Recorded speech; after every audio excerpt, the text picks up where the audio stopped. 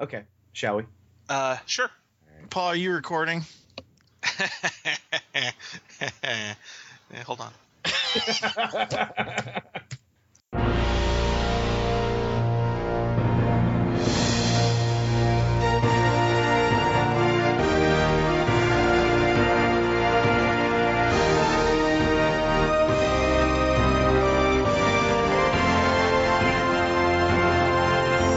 Doom welcomes you to another Doom-approved episode of Funny Books with Doombot Aaron and Doombot Paulie. Doom decrees that you will enjoy this episode. Failure to comply with decreed episode enjoyment will be dealt with in the most stern manner available. That is all.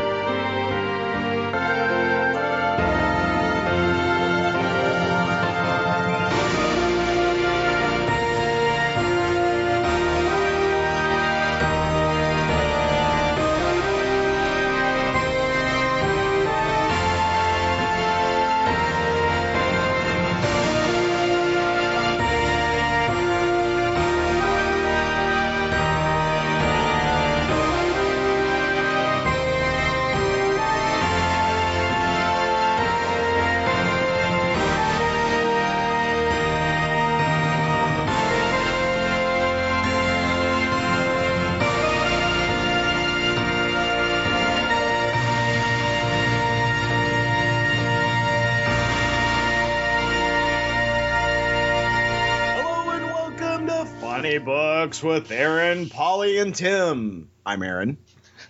This is Paul. And this is Tim. Well, good morning, fellas. What's up? I think it's funny because you hesitated. You're like, it's very. Is this like the first time Wayne's missed the podcast in ever? You know, it's. I think there have been times when he's like, running off to have his third Thanksgiving or something. But it's rare that the Wayner isn't here. I mean, I don't know how we get through this show without the Wayne train, Paul. With significantly less interruptions. Well, and there'll be almost 0% discussion of the Superman novel. Or Paul's mom. Or Lego. Well, I got an email from Wayne asking me to cover him on that. So, Oh, all right. Oh, no. Paul's mom. That'll edit right out. You can just clip in the Mikey Mason joke of Paul's mom at the end. No. So, I'm glad to see that, our corporate sponsors didn't decide to pull the show this week, in favor of, appeasing North Korea. Well, we have Latveria supporting us even more. True. Yeah. Right. Mm-hmm. But, this week, Seth Rogen and James Franco's movie was announced that they will not be releasing it in theaters. Now, what I thought was interesting yesterday, Sony said, because, North Korea's, such douchebags, we're just not going to release this. And they said yesterday, I think it was either Friday or Thursday, they said that they had no plans on, doing anything with this film, that they were, not releasing it and had no plans to release it. And then when God and everybody, came out and said, hey, you're letting the terrorists win, jackass Sony Corp. They came back and said, no, we're just not releasing on Christmas Day. We're figuring something else out. Jackass Sony. I don't know. It's one of those. It is a lose-lose situation for Sony. You know what Sony needs to do? Number one, they need to grow a pair. You decided to make this ridiculous movie. You need to just stand by it. But I get that you don't want to take the very minimal risk, I think, but a risk nonetheless of endangering people by releasing it in theaters. I think you just release it for free. I think you just put it out there and you say, help yourself. You don't let North Korea win in this by suppressing freedom of speech. Yeah, but the threats apparently have also come against Sony for releasing it at all. Like, if you release it at all, remember, we still have all your personal information. Yeah, but I mean, they're hackers. You can't trust those guys. They're gonna fuck Sony no matter what Sony does. And really, I think the damage is done. Yeah. I have a guy in a guy's Fox mask in Tampa working on this problem. He is going to solve it. Sadly, I think the guy in the Guy Fawkes mask is working on the other side. Sony's the man in this situation. Nah, whatever. I hear you, Aaron, and I agree with your. It's hard for me to not agree with both sides of the situation in that I feel like Sony pussed out by not releasing the film in any form or fashion.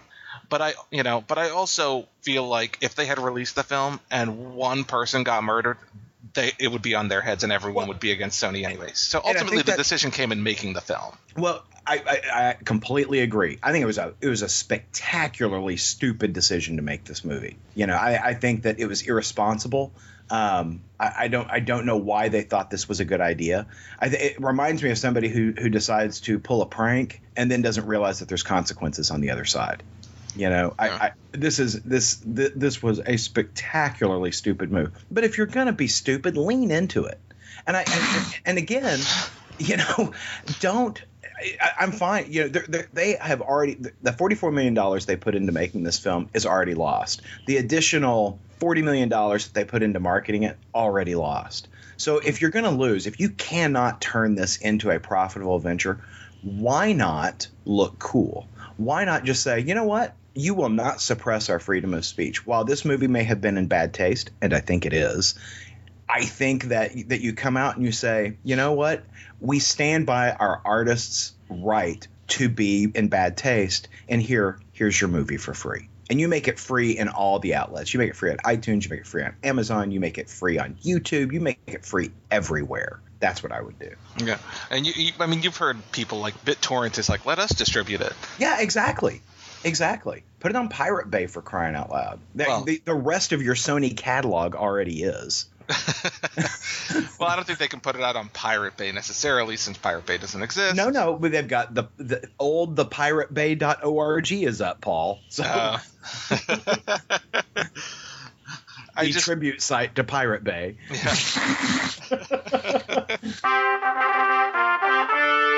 Merry Christmas from Doom. Doom wishes you and your useless loved ones a happy holiday in the service of Doom. Once you have provided your tithe to Doom, he hopes that you can provide good, moderately priced accoutrements for your loved one's enjoyment this holiday season. That is all. I'm bummed because I was actually looking forward to the film. I wasn't going to see it on Christmas Day, but I was going to see it probably opening weekend. I'm bummed because it is a suppression, not necessarily a free speech, but it is censorship, I guess, and so it's a bummer. And I think we can all agree that Kim Jong-un is a bad guy, right? I mean, I think from just about any corner of society except perhaps the Taliban, I think we're all going to agree this guy's a bad guy. And it reminds me of Charlie Chaplin's film The Great Dictator. Mm-hmm.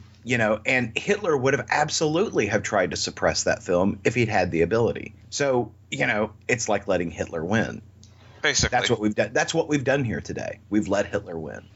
Yeah. Well, I mean, the damage is already done to Sony. I don't know how Sony doesn't get bought up. I don't know how with the dismal, situation that they have over on their electronics division, and now their entertainment division has taken such a hit. I don't know how somebody doesn't go in and just buy up Sony. Like Kim Jong-un, he'll buy it. Yeah, maybe North Korea is going to own Sony. I don't. They have been hemorrhaging money for years, and the only thing that was making money over there was their entertainment division and video games. Yeah. And they've had so many troubles with, the PlayStation security and now trouble with their entertainment security. I mean, good God. Ooh. You know what Sony Corp needs to do? Hire some fucking ninjas to protect that shit. That's what they need to do. Aaron, now's your chance to make them an offer. $5. Aaron, Sony Corp. And we'll be streaming the interview live on ideologyofmadness.com. For free. Well, I don't know. Well, there'll be a handling fee. Yeah. It's some advertiser dollars. Should you require an extension on your Doom tithe, all requests can be sent directly to Doom, who will crush you with his iron hand.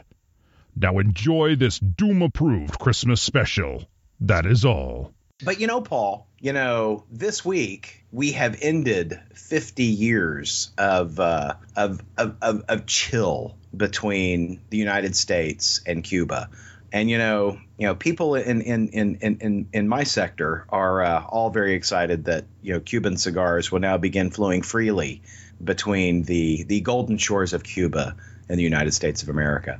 And as we see these relations warming up, I think we have to ask a question: that if America can heal this wound between Cuba and the U.S., if we can seal that breach, how much further are we from doing the same with Latveria? I think it's just a matter of time. Is there a big market for Latvian cigars, Aaron? Well, the Latvian cigar market is quite premier. I mean, it's much harder to get a Latvian cigar than a Cuban cigar, I gotta say. I would imagine. Yeah. But the problem with Latvian cigars is that they're laced with nanites. So Aaron is half Doombot right now. Mostly Doombot. Mostly Doom. Really more like 95%. But, think about it. Before you know it, we could be, touring. We could be vacationing over in Latveria. You could be enjoying some of that, great Latvian chocolate. Watching the interview in the Latvian movie theaters. That's right. Mm-hmm. Yeah, no, I think this is a big thing. I think this is a huge opportunity. I like it. Come see the scenic shores of Latveria. Is Latveria on a coast or is it landlocked? I don't believe it's landlocked. I think that they're right there on the Latvian peninsula. I know my 616 geography really well. I'm going to look it up. Not right now because that's bad radio, but eventually. Well, I think that we should, immediately now seek sponsorship from Latveria and Victor Von Doom. I think we already have it. I think he listens every week. Awesome. Mm-hmm. So, welcome to state-sponsored radio, Funny Books with Aaron and Polly. Don't say anything out of turn, Tim. They'll take you out. That's right. I'm just thinking, is Latvian travel board taken on Twitter? If not, it is now. Doombots can be at your home at any moment. No, you just send out tweets the whole time about coming to scenic Latveria. Right. And then just shows scenes of any Marvel comic books set in Latveria. Oh, sorry. Like the bodies of Captain America and Falcon lying on the shores. Right. Nationalist heroes. Civic Pride. No, that's the title of it. Civic Pride. God. I like it. So, Paul. Yes, sir. George Lucas went in and he remastered those, first 3 Star Wars films. And everyone loved it. Yeah. You know what's funny to me about it? So apparently, all this, the rumor is back up that in time for the release of The Force Awakens next year, they will be releasing a remastered without new special effects or anything, but the original Star Wars editions, the original theater releases on Blu-ray, and which makes sense. I mean, I'm so hot for that. Yeah. I think that's a great idea. I hope they do make it happen. Apparently, there's just a lot of issues with trying to get their hands on the original negatives and all that, just because of damage. But Marvel has announced that they are remastering their original Star Wars adaptations. And that's the Howard Chaykin comic from a la 1977. Mm-hmm. Right? Something like that, yeah. It's I mean, I'm sure it's around 77. It's so I'm double checking this now, but they are releasing it as an oversized hardcover, and I'm a little bit surprised. You're right. It is penciled by Howard Chaykin, written by Roy Thomas. Right. It's under a new cover by Adi Granov, and is coming out in May 2015. It was funny, I bought those comics when I was a kid, mm-hmm. and actually read the first issue of the Star Wars comic before I actually saw Star Wars. And as a kid, the Howard Chaykin artwork didn't resonate with me. I enjoyed the movie a whole lot more than I enjoyed the comic. But I think I might like that more now. I think I might like the style of that comic more now.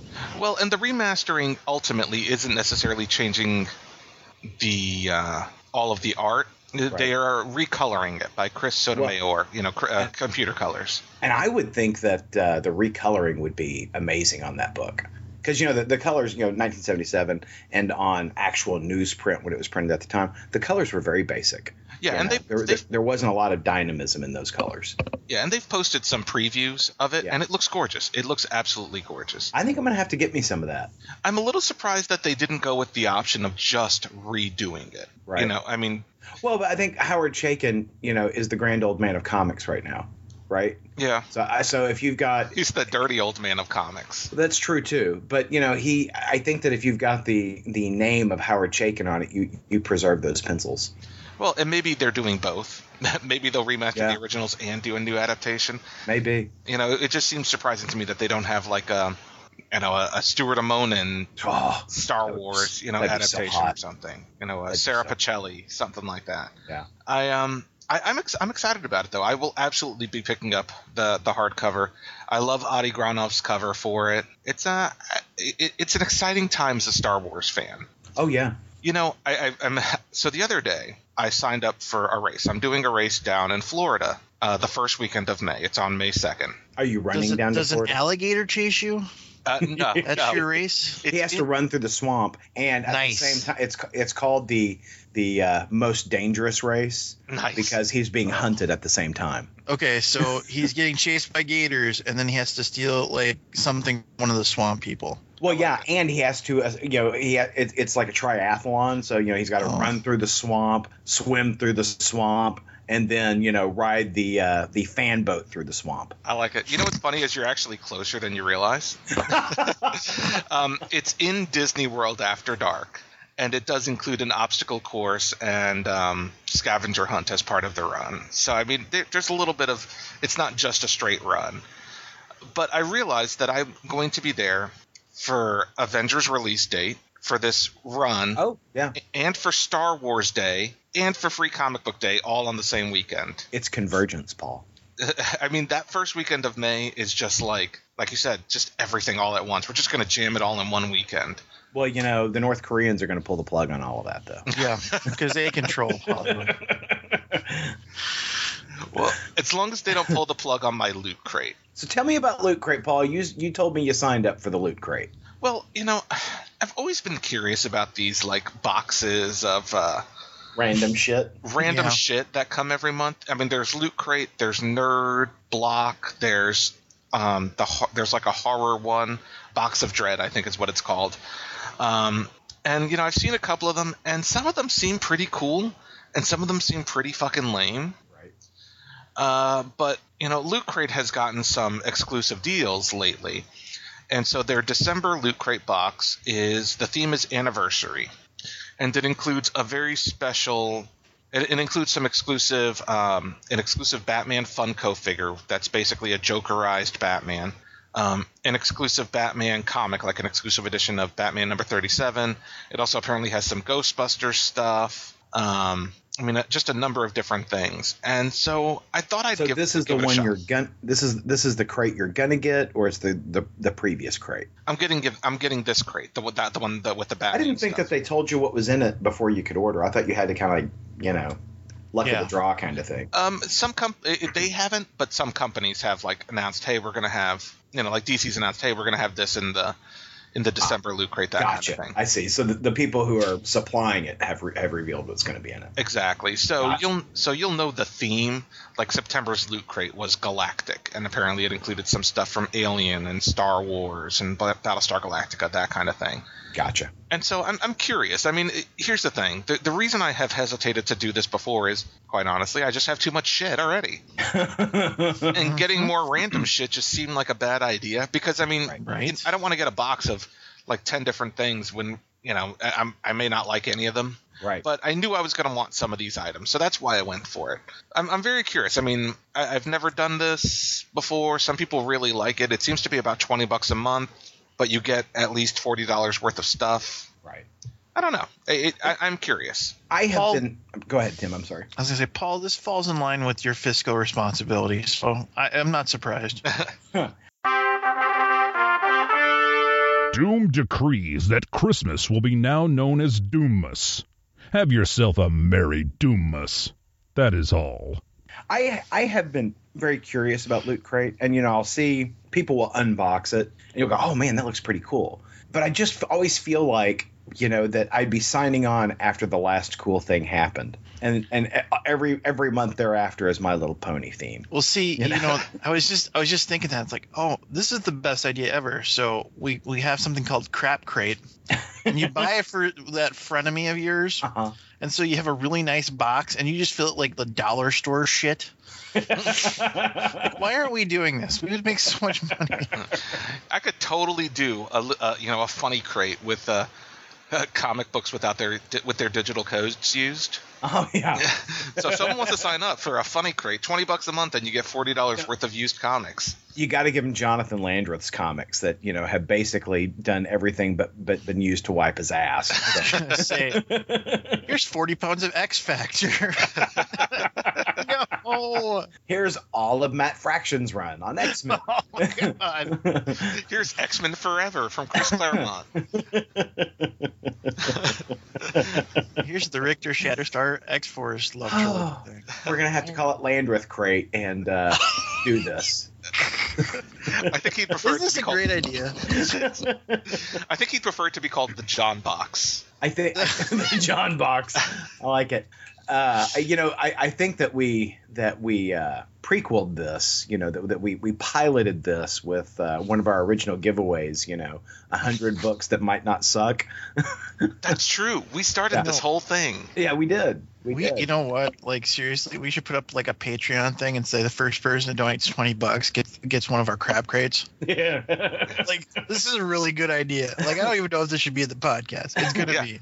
I totally have probably about 200 comics that I don't know what the hell to do with. There you go. I like it. You know what? If you're listening now, start making some comments on this podcast, ideologyofmenace.com, or leave us a voicemail. Yeah, you're gonna get more than your money's worth, sort of. You may not be happy about spending the money, but you're certainly going to get more than it's worth. These comics must have been from Aaron. They all smell like cigars. They all smell like Latvian cigars. This must be from Wayne because they smell like cats. Yeah. It's got a little blood on it. Must be Tim's. And this is a crappy comic. It might have come from Paul. Yeah. This other 80 comics, this must come from Paul because he's the only one that would spend money on this. It's a box of nothing but Spaceman. Oh my God! If we could get all 4 Spacemen together for the first crap crate, that's great. All 4 first issues. Yep. We could sign them too. That'd be personally sign them. To Paul, fuck you. Hey, speaking of crappy comics, so DC released their solicitation for March, and that's not to say DC's crappy, but they have canceled. Or no, I shouldn't say canceled. Everyone knows that DC at the end of March is like doing this big thing. Convergence starts, and there's like this at post-Convergence. No one knows what the DC universe is going to look like. But there a number of books are coming to an end in March. Like it says, series finale, including Green Lantern Corps, Star Spangled War Stories, Infinity Man and the Forever People, Secret Origins, Red Lanterns, Swamp Thing, Aquaman and the Others, Clarion, Trinity of Sin, Batwoman, World's Finest, Arkham Manor, Injustice Gods Among Us Year 3, Batman Eternal, Future's End, and World's End. A lot of those make sense because they're tying into that New God storyline. Yeah. Right. But the only book in there I'm sad to see go is Injustice Gods Among Us. Well, that's Year 3, so there may be a Year 4. But that would be my guess because I think that book is actually doing really well. But most of that other stuff, Aquaman and the others, crap. Yeah. Some of these have been there since the beginning. Red Lantern, Swamp Thing.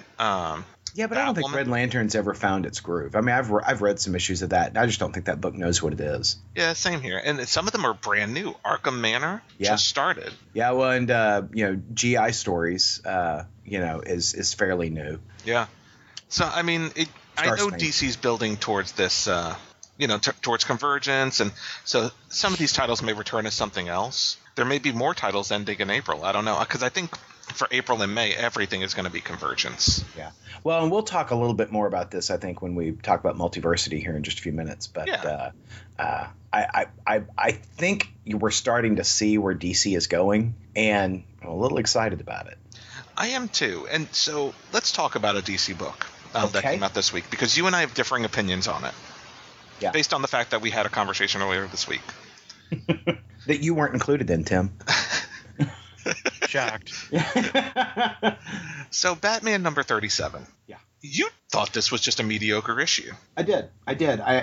And you know, here's my problem. Every book that Scott Snyder does right now with Batman is some horrible, terrible thing that brings Gotham to ruins, right? Mm-hmm. And I'm sick of it. I mean,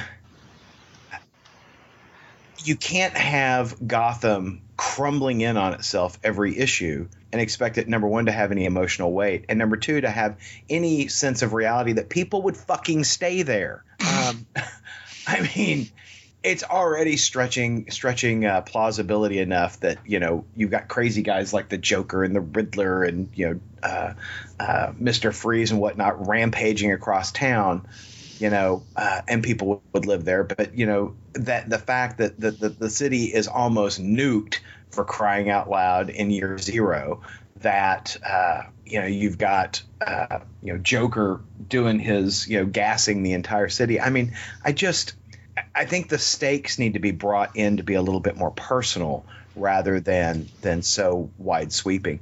And it makes it where I just don't care. I just don't care. I don't agree with that point of view. I do think that they do need to personalize the stakes on these Batman titles a little bit. Like the first story arc, The Court of Owls, the entire city wasn't at stake. You know, it was Batman, and then there was revealed that Thomas, you know, that his brother. Right, and I agree. The Court of Owls story, fantastic. Mm-hmm. Because, you know, the stakes were Batman. You know, I mean, it was not, we're going to destroy your entire city. It was, we're going to destroy you. Yeah. You know, and that's what I really responded to in the Court of Owls story. Well, and the original Joker story, the death of the family, was very specifically Batman's crew in danger. Now, I agree that, you know, this new storyline, you know, from a standpoint of, we just saw this happen to Zero Year, and now everyone in Gotham is it's basically a zombie story. Right. But there was some genuine good stuff in this issue. I mean, there were some intense scenes, for me anyway. I thought that the book was intense. I enjoyed the storyline quite a bit. This is one of my favorite issues of Batman, I think, from Snyder and Capullo. I think so. I thought it was very well drawn. I thought Greg Capullo drew a beautiful book. I didn't care for the story. See, so one of the aspects that I liked the most is, you know, Jim Gordon is doing some research on the old Gotham hospital that apparently Joker has been using as a base of operations. And he's uncovered some photography from 1910 and 1946, and even from when Barbara was a little girl, that shows that Joker may in fact be immortal. You see Joker in, you know, the 1910 photograph. You see Joker in the 1946 photograph. Like it's hinting that Joker may be the devil himself. In this issue, spoilers on, you know, he shoots Joker dead in the heart, and Joker gets back up. And of course, all of this can be explained away with doctored photographs and, you know, whatever.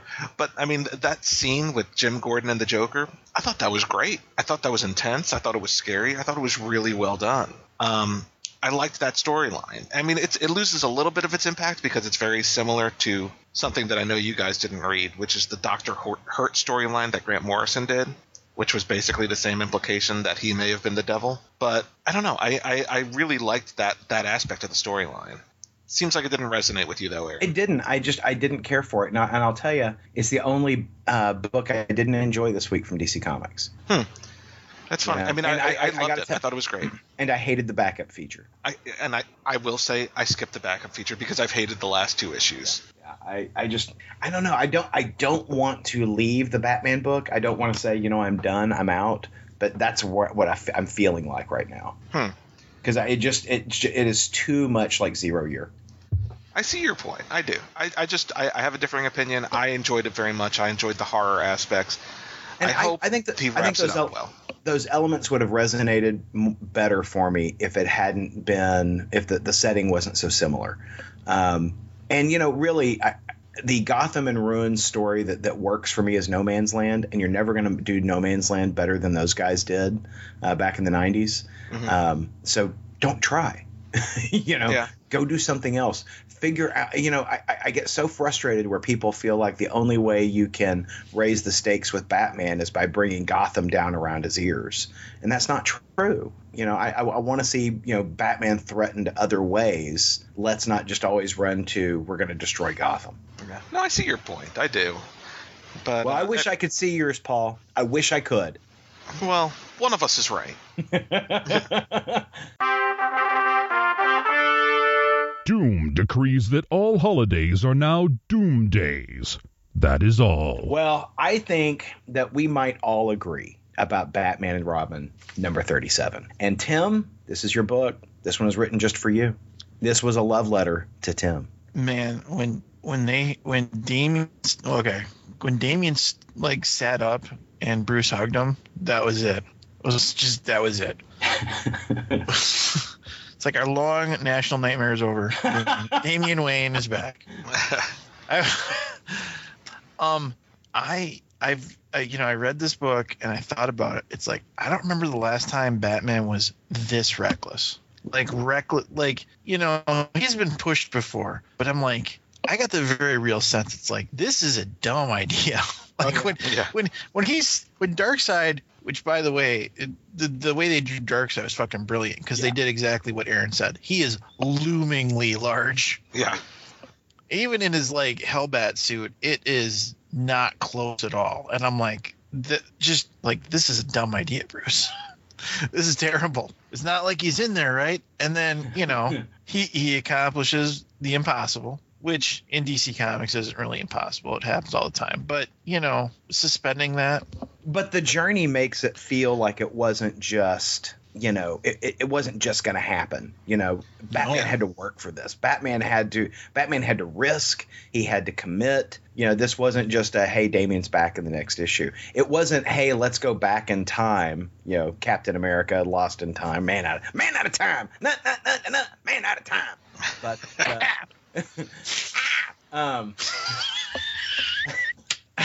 it wasn't that. It did not seem like a cheap return. We actually got to mourn him, and we had the appropriate mourning period. And there was a book or two there that didn't work, but we did get to mourn him. We got to see Batman lose his shit. We got to see Batman dissect Frankenstein. Yeah. Right. I mean, you're right. He was reckless. I mean, it just shows that this is Bruce's blind spot. Mm-hmm. This is where Bruce loses all rationality. And you can totally understand that too. This book was drawn beautifully.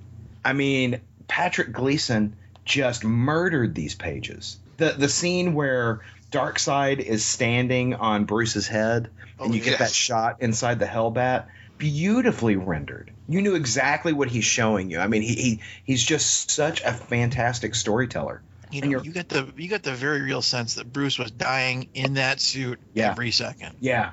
No, it was amazing. It was an amazing book. And the scene where he's standing there with the Hellbat, and you've got Titus there in front of him. Titus, who has no superpowers other than he's Batman's dog. Mm-hmm. It's a badass page. I'm like, I need a poster of this.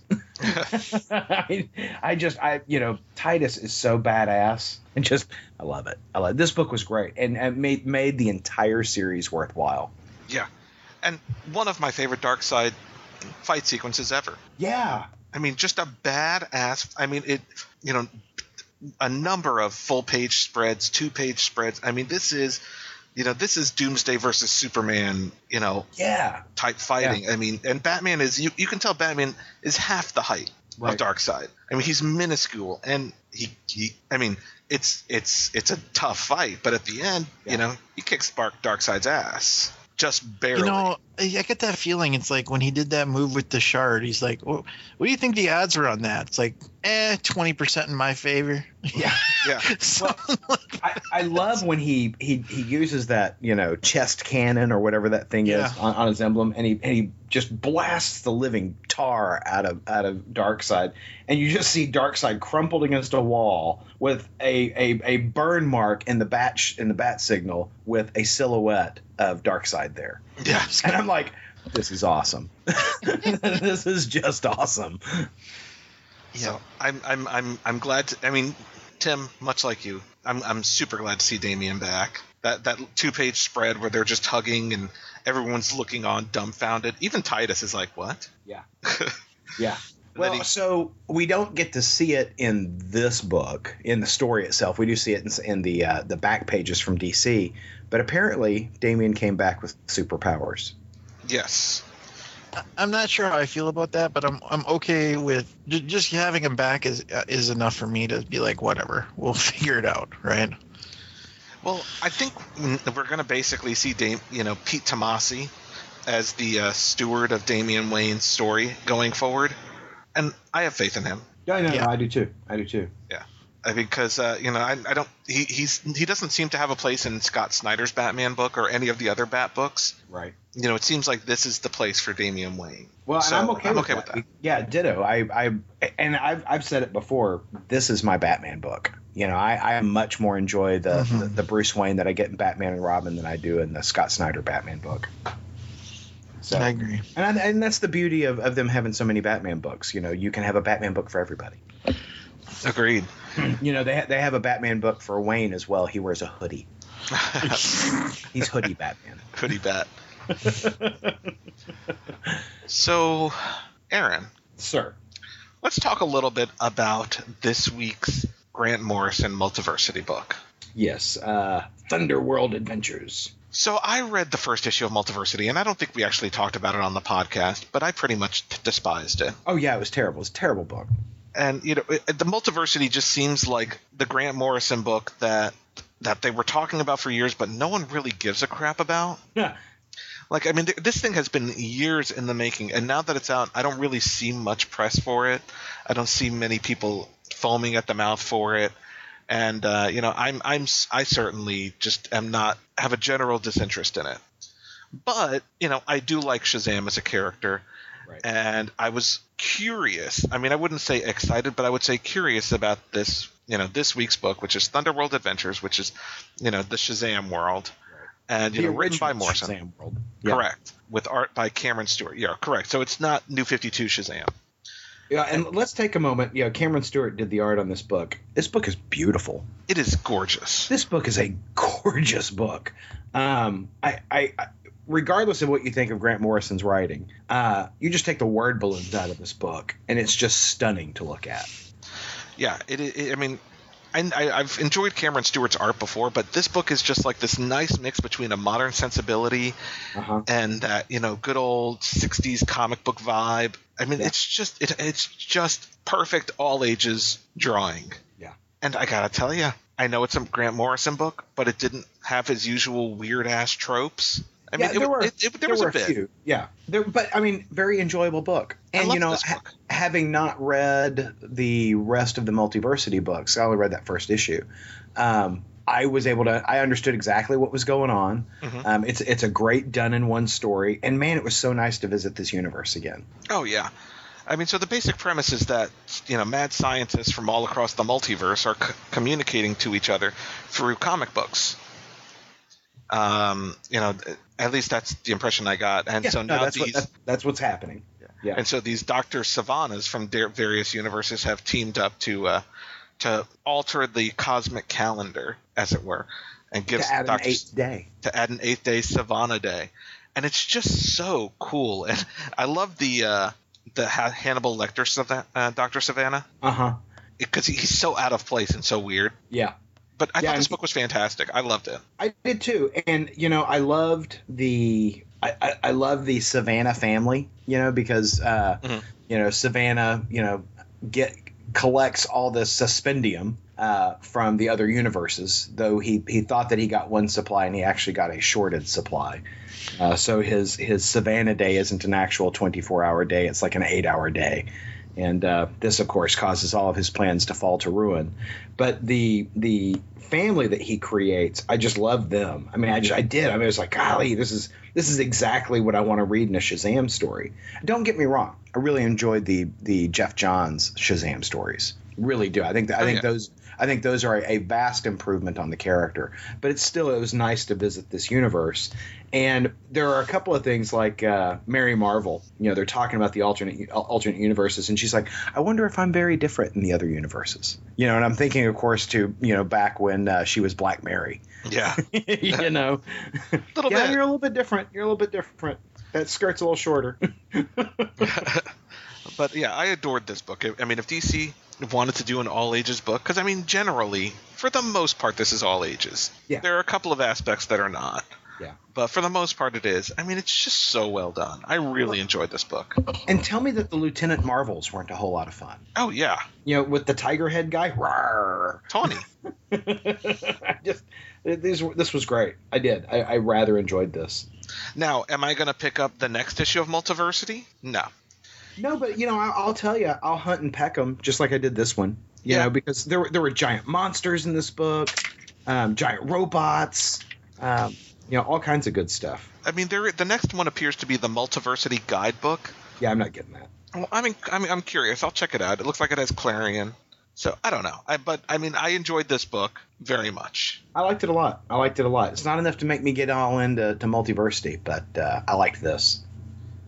So last month we talked about Justice League number 36, and it's the start of the the continuation of the Amazo virus storyline by Jeff Johns and Jason Fabok, and I think we all liked it, but I had also read Wonder Woman number 36 the same week, which was the first issue by Meredith and David Finch, and I had expressed how much more favorable Wonder Woman was portrayed in Justice League in a team book than she was in her own book. And, having picked up issues 37 of both titles, I feel even stronger that this new Wonder Woman creative team is just missing the mark on the character, which really bums me out because, I mean, there's a scene in Justice League number 36 where Batman and Superman are kind of losing the battle to this new Amazo.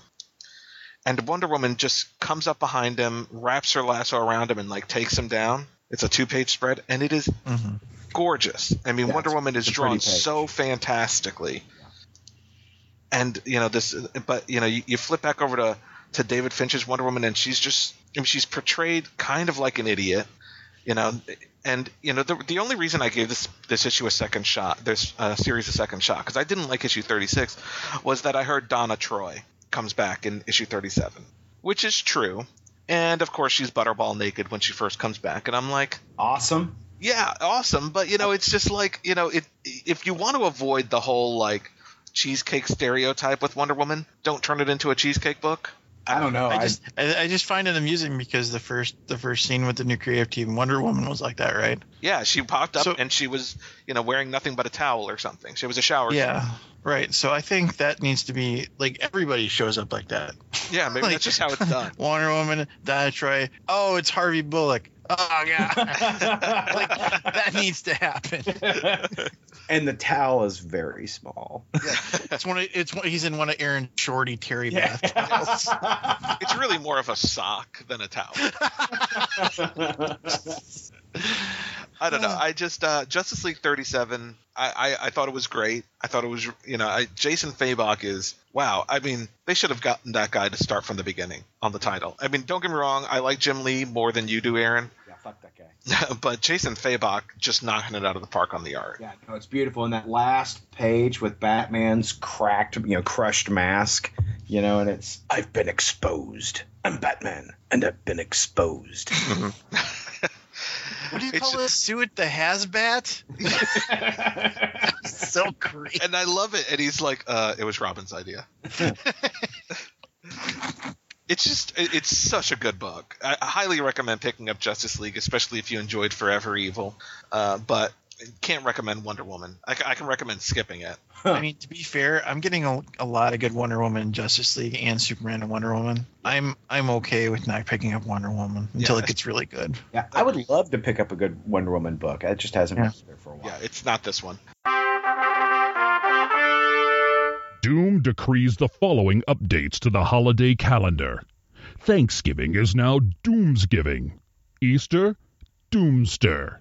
Martin Luther King Day, Martin Luther Doomsday. So, Aaron, let's talk about our New Gods two-parter. New Gods double feature. Okay. So, Green Lantern, New Guardians number 37, continues the Godhead storyline. I was frustrated by this book. I liked this book, but I was frustrated by this book, Paul. Why was that? Well, we ended the last chapter, the previous chapter in the Godhead storyline, with this just amazingly cool scene with Jon Stewart standing atop a building over Highfather with his Green Lantern power infused sniper rifle, just essentially, telling him, I'm going to be hunting all you guys, and all y'all.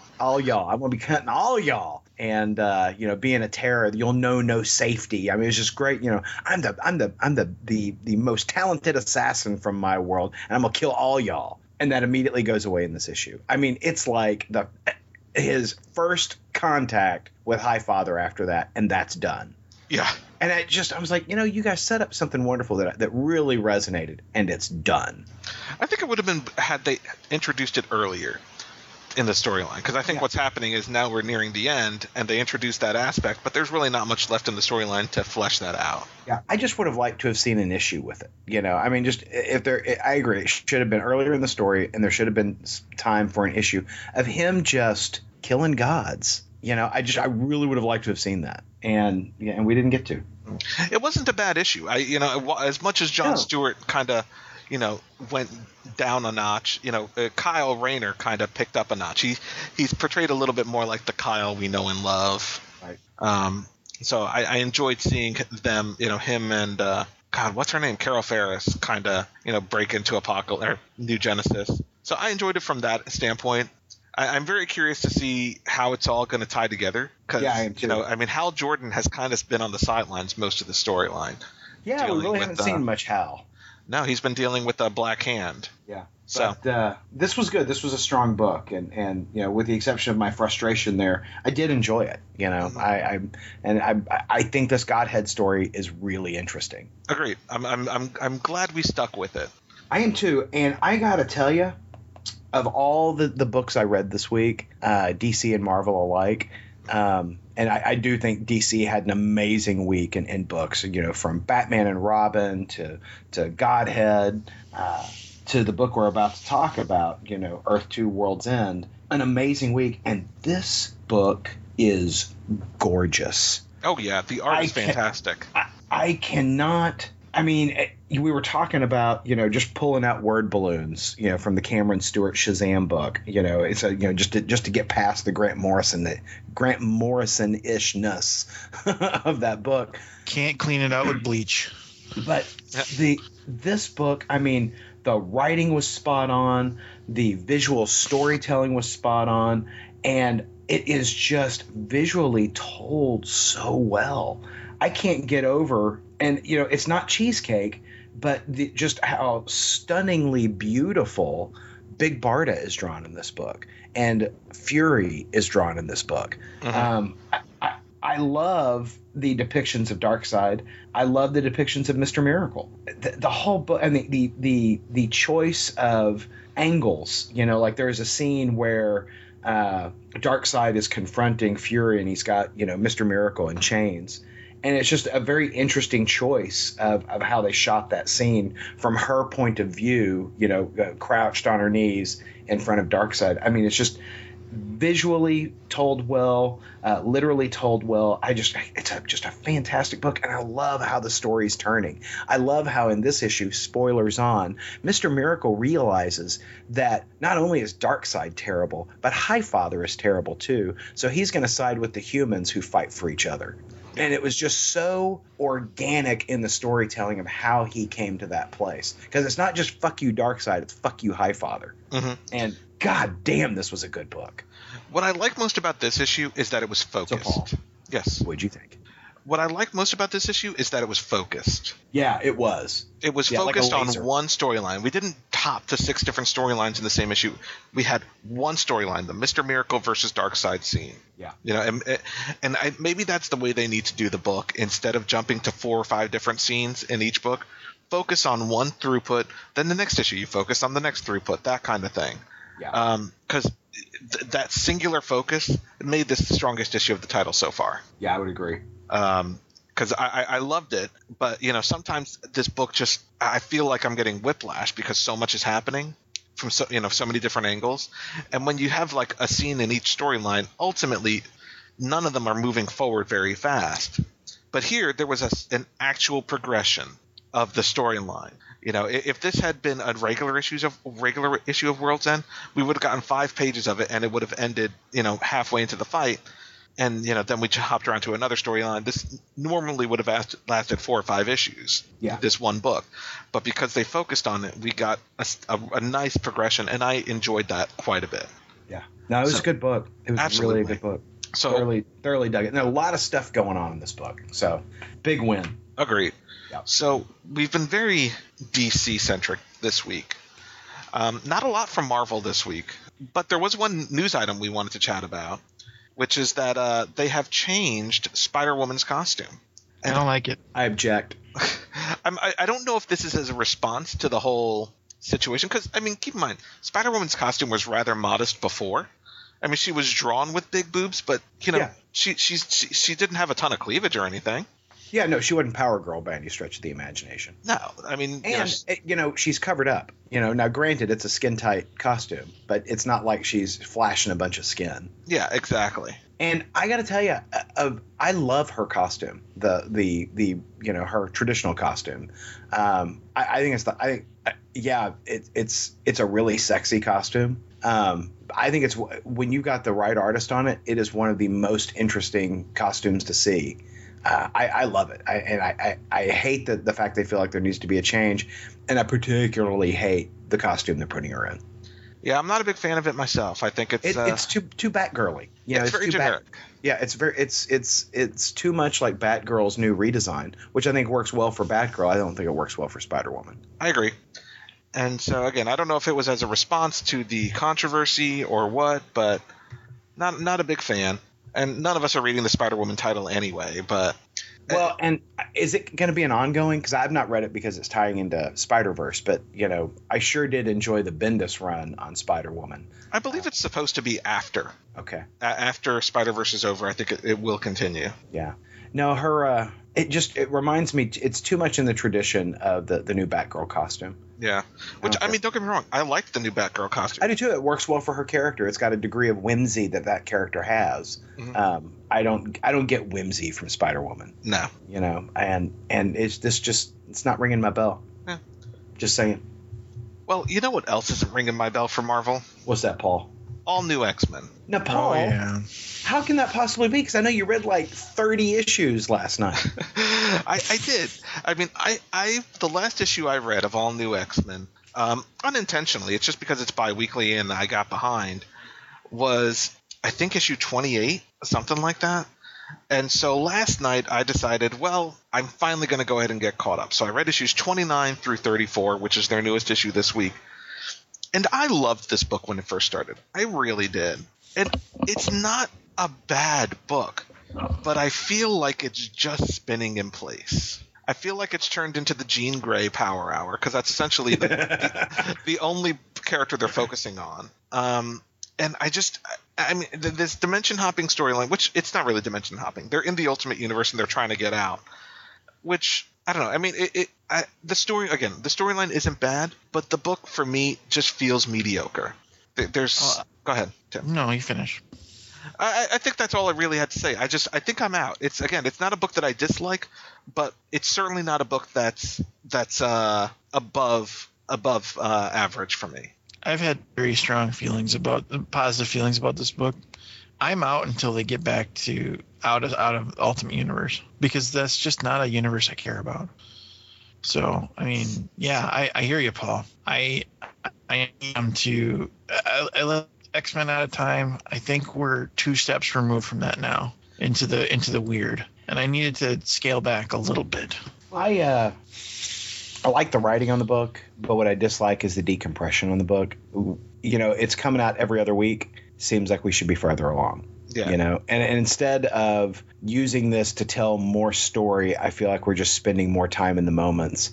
And it feels like, you know, these are moments that we would cut if we were going to be monthly in 22 pages. And so, you know, it feels like I'll give you a different example in other media, Sons of Anarchy, because when they run a Sons of Anarchy show, you know, it's over now, but when they run a Sons of Anarchy show, you know, typically speaking, you'd have an hour-long episode and you'd have 45 minutes worth of show, you know, minus the commercials.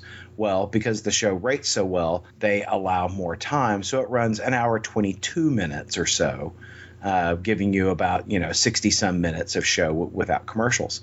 Well, the problem is that the stuff they've added in really doesn't enhance the story. It's just scenes you would have cut otherwise. And I find that frustrating because I just feel like that's wasting my time. And I feel like that's what's happening here with Bendis. Yeah, I feel like Bendis had a great idea by bringing these characters here. Uh-huh. But at this point, I feel like that storyline is going nowhere. Yeah, it should have been a, you know, a 1 or 2 issues and out kind of book. I mean, think about how quickly Claremont told some of those stories, you know, like Days of Future Past. You know, those weren't 12-issue series. That was, you know, 1 or 2 issues and done. Yeah. No, and I'm sorry. I mean the general concept of the book. I mean, you know, I mean the fact that the past X-Men are here. And don't get me wrong, we've had some great storylines with them, but we're now on issue 33. I mean, how long are these freaking X-Men going to be here? I think they're going to be here until they're not interesting anymore. And I don't get me wrong, I love that aspect of the book. I love that they're here, and I love that we get to see them, you know, juxtaposed against their current day selves. I love that part of the book. I just think that the stories they're engaged in aren't wrapping fast enough. Yeah, I don't. I mean, and maybe that's what it is. Maybe if these stories wrap faster, I'd feel like there was more progression. Yeah. But you know, it just feels like, hey, we're trapped out of time, and you know, it seems like someone should be just dedicating their full-time efforts to getting them back, and no one seems to be. Well, and look, if you look back at the book from the time they got here, you know, the first issue to issue 37, you might be talking about 2 weeks of linear time. You know, in the way they've told the story, because I mean, like the first 20 issues of that book happened in a course of 2 days. Yeah, that's true. I mean, because Bendis kept telling the story from different angles, you know, and so the story is wildly decompressed. And yeah, I like some character exploration in these stories, but I think we're getting too much of a good thing. Yeah, I feel the same way, and I just feel like the book is middle ground for me, which it didn't start that way. So I hope it finds its footing again, maybe after this storyline. I think after this we're going to get into the Black Vortex, which is the crossover with Guardians of the Galaxy. We did not pay enough money to get in the Black Vortex, Paul. We got enough to get in the champagne room. Yeah, but there is sex in the Black Vortex. There's no sex in the champagne. What imagine. So, it's not exit only in the Black Vortex. One nation under doom. So let's talk a little bit about Free Comic Book Day. Is today comics are free. Is today Free Comic Book Day? Well, no.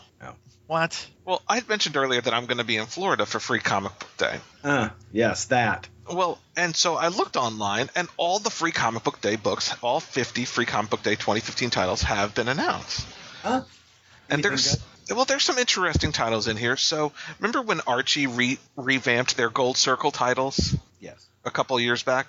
Well, Red now Circle? they're revamping it again. Is it Red Circle? No, they're Red Circle. Oh, You're right. Red I'm sorry, Red Circle. Okay. Now it's being revamped into the Dark Circle. Oh, dear. With writers like Dwayne Straczynski, Dean Haspiel, and Mark Waid. Art by Michael Gaydos and Francesco Francavilla. Francesco Francavilla. So that's one of the titles. Kind of curious about it.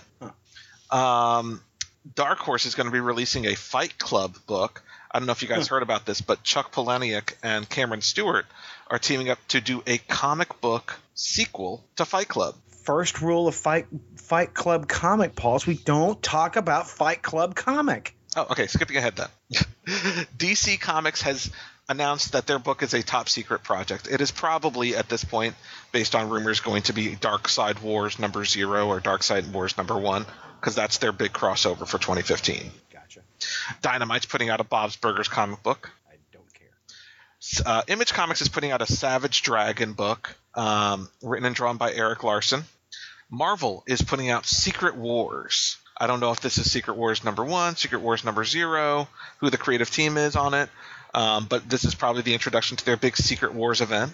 And I'm excited about that. We know Jonathan Hickman's the writer on Secret Wars. This is probably going to be one of those, I think last year maybe it was last year or maybe it was the year before, was Infinity with Hickman and Jim Chung. Right. They're also putting out something called Avengers number 1. But I can't tell if this is what that's related to. Are they re-releasing the Hickman Avengers number 1? Is this a new Avengers number 1? Is it, the original Avengers number 1? It's hard to say. It doesn't have the creative team or the cover announced. It just says it's Avengers number 1. Huh. Maybe it's a movie tie-in thing. Oh, that's possible too. I mean, given that it's the day after the movie, it seems smart to release something. Right. Valiant is putting out a 25th anniversary special. IDW is putting out a Teenage Mutant Ninja Turtles prelude to their big storyline. So there are a number of interesting books. Of course, the big guys are announcing their, or promoting their crossovers and all that. Hermes Press, which is the company that's currently putting out Phantom books, is apparently putting out a new Phantom book. I know there's a Peter David written Phantom book that they're producing right now, but it's not available digitally, so I haven't been able to read it, but I've been really wanting to.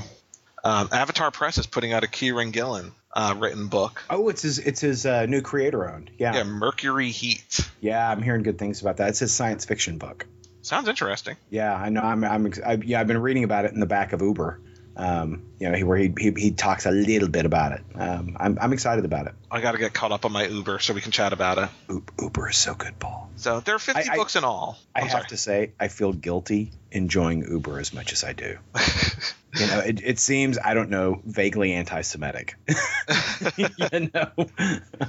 It seems wrong. I'm not rooting for the Nazis. Please understand, I'm not rooting for the Nazis, but I sure am enjoying the book. Well, I need to get caught up on it. I'm way behind, and we can chat about it. Very good. So all that's coming in May. But next week in comic book stores, which is actually Christmas Eve, comic book releases.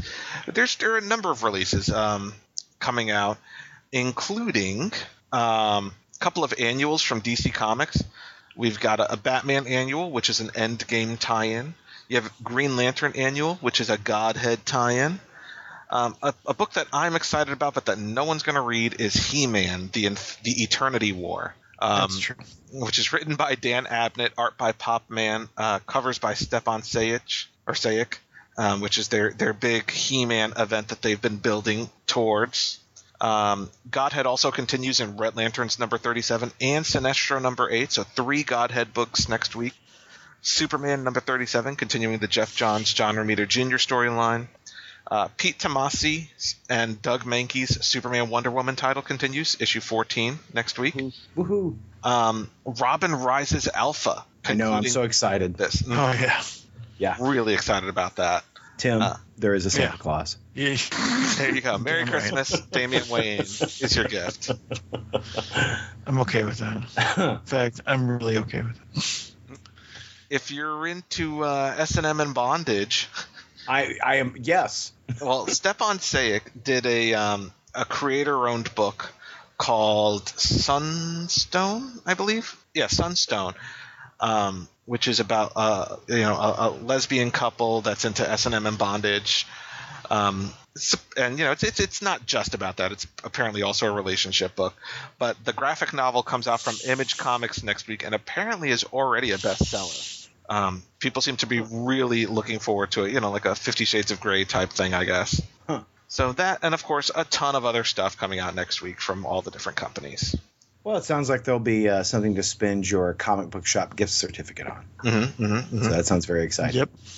Well, very good. Well, on the feed right now, right this very moment, this instant, is year 7 of And a Little Child Shall Eat Them, the zombie game we play annually at Fear the Con.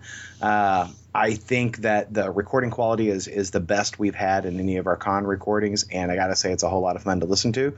So if actual play or zombies or just listening to a bunch of guys have a good time is your thing, be sure and check that out. And Also coming up on the feed in the next couple weeks, we have the sequel to our chill game coming up. Our chill game from Fear the Con 5? 6. 6? Oh, yeah, 5. No, 6. Yeah. 6. Well, this is the sequel. So what was the first one? 5? I don't know. It was The Curse of Kontuk. That's all I know. Yeah, Curse of Kontuk. The sequel to The Curse of Kontuk is coming out in the next couple weeks here on the feed, as well as I don't even know. We don't even have a title for it, but we played it the other night. The Funny Books game that we played. Oh, yes. The non-essential personnel game that James Abendroth ran for us. Mm-hmm. Yeah. And so if you've been a long-time listener of Funny Books, there's a lot of funny stuff in there, a lot of inside jokes. We play as ourselves in this role-playing game, and basically the intent is to help your fellow cohorts die as horribly as possible. Which is really the point of this podcast. Really? So, yeah. Yeah. Wayne's not here. He died horribly. Mm-hmm. Mm-hmm. Well, it's hard to say who wins. Well, all right, guys. Well, the next time we talk will be post-Christmas, pre-New Year's. So you guys have yourselves a merry little Christmas. Big Chris Mahana Kwanzaa. Doommas. Happy Doommas. Happy Doommas. Bye, everybody. Podcast theme music graciously provided by Mark Andrew Pope. For more information, visit markandrewpope.com. Funny Books with Aaron and Polly is a production of ideologyofmadness.com. No Spider-Man clones were harmed in the production of this podcast.